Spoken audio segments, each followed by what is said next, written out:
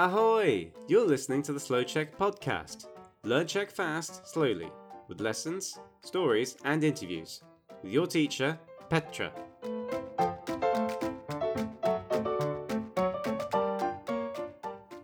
Ahoj, vítej u další epizody ze série Rozhovory z Čechy, neboli Rozhovory v Real Czech. Dnešní rozhovor bude s Maruškou. Maruška je studentka pedagogické fakulty a strávila půl roku v Anglii na stáži, kde pracovala v projektu Česká škola bez hranic. Česká škola bez hranic je projekt, který pomáhá dětem, které žijí dlouhodobě v zahraničí, a víc se dozvíš od Marušky. Tady je rozhovor. Tak krásný dobrý den, tady je Petra, zdravím vás dneska s Maruškou. Ahoj Maru. Ahoj Peťo. Maruška je studentka pedagogické fakulty, vlastně dělá poslední rok, je to pravda? Je to tak. A až to všechno vystuduje, tak bude paní učitelka na prvním stupni. Předpokládám, že budeš učit 1. až 3. nebo 4. třídu. 1. až 5. můžu mít. Proč jsi vybrala zrovna tuhle školu?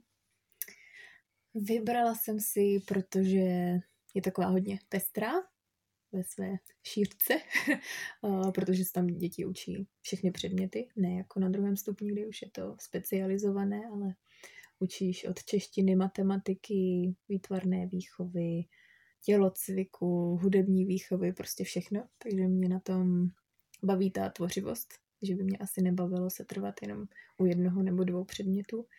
Takže to byla jedna z hlavních lákadel a pak taky, protože mě baví práce s dětmi.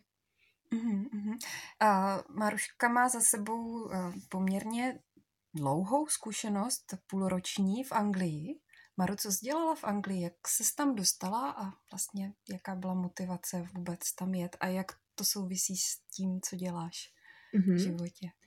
Tak byla jsem, teďka zrovna je to rok, před rokem jsem byla v Londýně na 6 měsíců a byla jsem tam na stáži v České škole bez hranic, kde se vlastně děti žijící v Londýně učí česky jenom o sobotách, protože mají jednoho z rodičů, někdy oba rodiče Čechy a chtějí mít nějakou návaznost na Českou republiku, protože se třeba v budoucnu budou vracet, anebo aby znali jazyk v rámci rodiny, aby se bavili s prarodiči nebo když jezdí na prázdniny. A vydala jsem se tam jednak za zkušeností, zažít i jinou praxi než jenom v českých školách, ale zároveň to byla nabídka zkusit si i žít víc samostatně v zahraničí, používat cizí jazyk, čehož jsem se dřív vždycky bála, že to bude těžké, a hlavně zažít něco nového, zažít nebo poznat i sama sebe nově, poznat nové lidi a nazbírat zkušenosti. Myslíš si, že ta zkušenost tě teda obohatila i co se týče budoucí tvojí práce? Tím, že jsi tam pracovala s těmi českými dětmi? Já myslím, že určitě jo, protože ty děti vyžadovaly určitým způsobem individuální výuku, i když to byla třeba celá třída, 18 dětí ve 4. třídě jsem měla.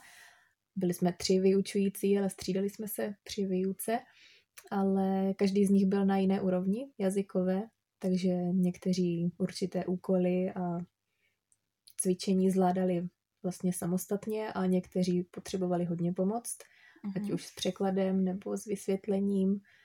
Takže to mi pomohlo hodně, že přijít opravdu na to, že každý potřebuje individuální přístup, což si myslím, že se české školství postupně a dobře učí, že to není jenom jako velká skupina dětí, kterým něco zadám, ale musím řešit každého z nich konkrétně, co je víc pro něho vhodné a více i o ně samotné zajímat, takže to byla taková velká lekce.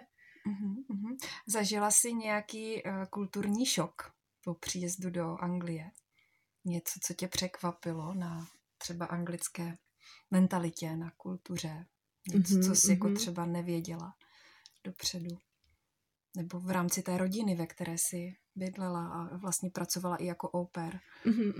Jo, bydlela jsem vlastně v rodině, tak v té jsem se mohla potkat s určitými odlišnostmi od naší kultury, ale nevím, jestli je to zrovna exemplární příklad. To byla rodina, kde rodiče byli právníci, takže byli většinu týdne přes den v práci a já jsem se starala o jejich děti, které už byly docela velké, byly na střední škole, vlastně už i ta nejmladší, tam měla 12 let, takže spíš to byla pomoc s úklidem doma nebo vyzvednutí té nejmladší dcery a vaření večeře, ale mohla jsem proniknout do takové jejich rodinné komunikace a bylo to takové, že ty děti si žijí hodně svým životem, rodiče je vídají jenom občas, ale mají všechno zařízeno, mají vždycky uklizený pokoj, když přijdou domů, mají všechno připraveno, takové jak život na zámku. Přišlo mi to, jak to bývalo u nás třeba dřív za první republiky, když doma byla hospodyně nebo chůva. Jasně. Tak tady v tomhle stylu to mi přišlo jako takové jiné, než co jsem znala třeba z domu nebo ze svého blízkého okolí. A jinak, co se kulturního šoku týče, tak zrovna Londýn je místo, kde se potkávají úplně všechny kultury, takže tam jsem se potkala od nejrůznějších stylů oblíkání po nejrůznější potraviny, lidi z celého světa, různý životní styl a to mě na tom hrozně bavilo. Nejdřív jsem se toho bála, že jsem víc taková konzervativní, ale moc mě to oslovovalo, že poznat, jak se žije i jinde, bavit se hlavně s lidmi z úplně jiných koutů světa. Tak. Ty vlastně si přijela a chvíli potom, nebo docela vlastně chvíli potom se všechno začínalo zavírat kvůli covidu. Jak to dneska vypadá tady ten program? Nebo lidi, kteří dneska jedou na tu stáž, tak jedou, nebo je to všechno online, nebo jak to vlastně vypadá ten program, ta Česká škola bez hranic teď?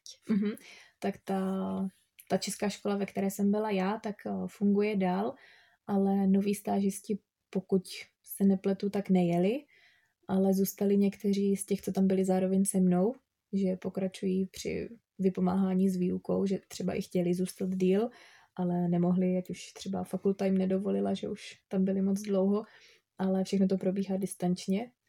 A já jsem s nimi taky ještě zůstala do určité míry spojená, že dělám některé hospitace u nich, takže se můžu přijít podívat do těch jejich hodin. Funguje to v prostředí Zoom, takže je to najednou, jak kdybych byla zpátky mezi nimi, ale stejně tak jako v České republice a po celém světě se celá situace začala řešit distanční výukou, tak nevidím rozdíl, jestli u toho sedím třeba v České republice na křesle anebo v Anglii. Takže je to najednou takový virtuální prostor, ale zároveň umožní se potkat i s lidmi, které bych třeba už neviděla. Jasně, ale tak ta zkušenost osobního kontaktu je nepředatelná, ne? Když si pojedu prstem po mapě Londýna, anebo když tam pojedu fyzicky metrem, tak je to asi jako velký rozdíl. To určitě a těším se, že pokud to bude možné, že se zase za nimi budu moct jednou podívat. Pozdravit se zase s těmi, které jsem tam poznala, protože některé vazby si myslím, že se podařilo navázat docela pevně, že jsme v kontaktu, že si píšeme třeba, nebo protože jsem tam vedla i hudební kroužek, tak jsme se s některými dětmi potkávali častěji a máme hezké vzpomínky na ať už různé vystoupení nebo situace a já z toho čerpám a věřím, že i oni občas právě dostanu nějakou zprávu, že si vzpomněli na nějaké písničky nebo něco, co jsme spolu dělali. Takže si myslím, že když člověk takhle odžije, takže už částečně ten svůj život i vnímá i na tom jiném místě, na té světové mapě, že se ty obzory tak rozšíří. Ale jinak vím, že určitě jsou možnosti, kdyby byli zájemci, že budou moc rádi za jakékoliv nové tváře, které by posílili tým v České škole bez hranic, akorát, že je to buď to dělat z pohodlí domova, anebo i třeba odcestovat, ale sedět zavřený tam. Takže to už je pak na každém, co zvolí. Šla bys do toho i v téhle situaci teda? I když by bylo všechno zavřené, tak jít jako dobrovolník do toho online programu. Nebo je to? Teď v téhle situaci, tím, že teďka končím školu, tak si myslím, že ne. že by to bylo pro mě náročnější, že jsem ráda, že jsem doma, že si můžu zajít do knihovny pro knížky, abych psala diplomovou práci. Ale myslím si, že dřív, nebo co jsem se i bavila s kamarády, tak někteří do toho šli. Třeba ne úplně jenom stáž, ale i Erasmus, kdy studuješ v jiné zemi. A že i to může mít svoje výhody, že sice často sedíš někde zavřená, ale i tam potkáš nové lidi a musíš použít jiný jazyk, takže myslím si, že svůj význam to určitě má i teď. Jaký je Londýn? Je tam nějaké třeba jedno místo, které jsi se zamilovala a kam ses třeba vracela? Tam je spoustu míst, které se mi moc líbily. Opravdu je to velice pestré město, kde si každý najde svoje, ale z takových mých asi nejbližších míst, tak je Covent Garden. Možná budete znát film My Fair Lady. To je takové malebné prostředí a hlavně před Vánoci v adventním čase je tam nádherně vyzdobeno vánočně, světýlka všude, stromečky, úplně jako z pohádky. Tak. Jo. Mně se moc líbily ty fotky, jak jsi posílala z Halloweenu. To jako u nás to není úplně nejrozšířenější zatím, ale začíná to a děcka byly teda úplně nadšení. To je úplně fotky Halloween Anglie. Úplně jiný level, než tady u nás. Tady někdy jsou výzdoby na okně, nebo dýně se vyřezávají, ale tam to teda mělo grády. Jo, to věřím. Tam byly domečky vyzdobené obrovskými pavučinama a velcí pavouci a čarodějnice a nejrůznější fakt všechno. To byl zážitek, to jsem si jeden večer myslím si, že zrovna na Halloweena to bylo, kdy tak nejvíc všechno svítilo, tak jsem si udělala procházku v okolí, kde jsem bydlela. Tak a jsem viděla děti chodit od domu k domu pro tu výslužku. A byl to teda zážitek. To, o čem jsem vždycky slýchala, jak to probíhá, tak to bylo najednou opravdu reálné. a fakt se vší parádou. No. Ale asi se mi to líbí, že to patří do toho prostředí té Anglie. Že u nás si to úplně tak nedokážu představit, že my třeba zase míváme jiné tradice, ať už na Velikonoce nebo nějaké jiné rodinné svátky, ale jo, to je pravda, že to byl takový moment v tom pobytu, na který taky ráda vzpomínám a fotky ho uchovávají. Jasně. A ještě poslední věc, co tě kromě státnic teď na vysoké škole čeká, na co se těšíš? Máš nějaký třeba cestovatelský sen, když pomineme situaci, tak třeba se ty hranice otevřou, nebo něco, co si dáš tak, jako za odměnu za ty státnice. Za odměnu, no kdyby to šlo, tak bych moc ráda vycestovala. Jedna varianta je i se navrátit na chvíli do Anglie, nejenom Londýn, ale třeba do Cornwallu anebo do Skotska bych se ráda podívala, ale taky díky vlastně zkušenostem s různými přáteli z Londýna i z jazykového kurzu, kteří často byli třeba z Turecka, tak mě hodně začala lákat Istanbul, kam bych se ráda podívala. Jo. Že to je zase úplně jiný svět, ale no jinak budu ráda, když bude po státnicích a najdu si zaměstnání a budu moct řešit, co dál. Budeš učit prvňáčky číst, psát a počítat. Třeba. Tak, to bude krása. Maru, moc krát děkuji za rozhovor. Bylo Já to taky fajn. děkuju. A pokud se vám rozhovor líbil, tak určitě koukněte na naše stránky a třeba si puste nějaký další. Mějte se. Čau. Ahoj. Jestli se ti tato série líbí, budeme rádi, když napíšeš na www.slouček.com. Také jsme na Facebooku a Instagramu. Můžeš se stát také patronem Slouček na www.patreon.com. Moc díky a ahoj zase příště. Thanks for listening to the interview today.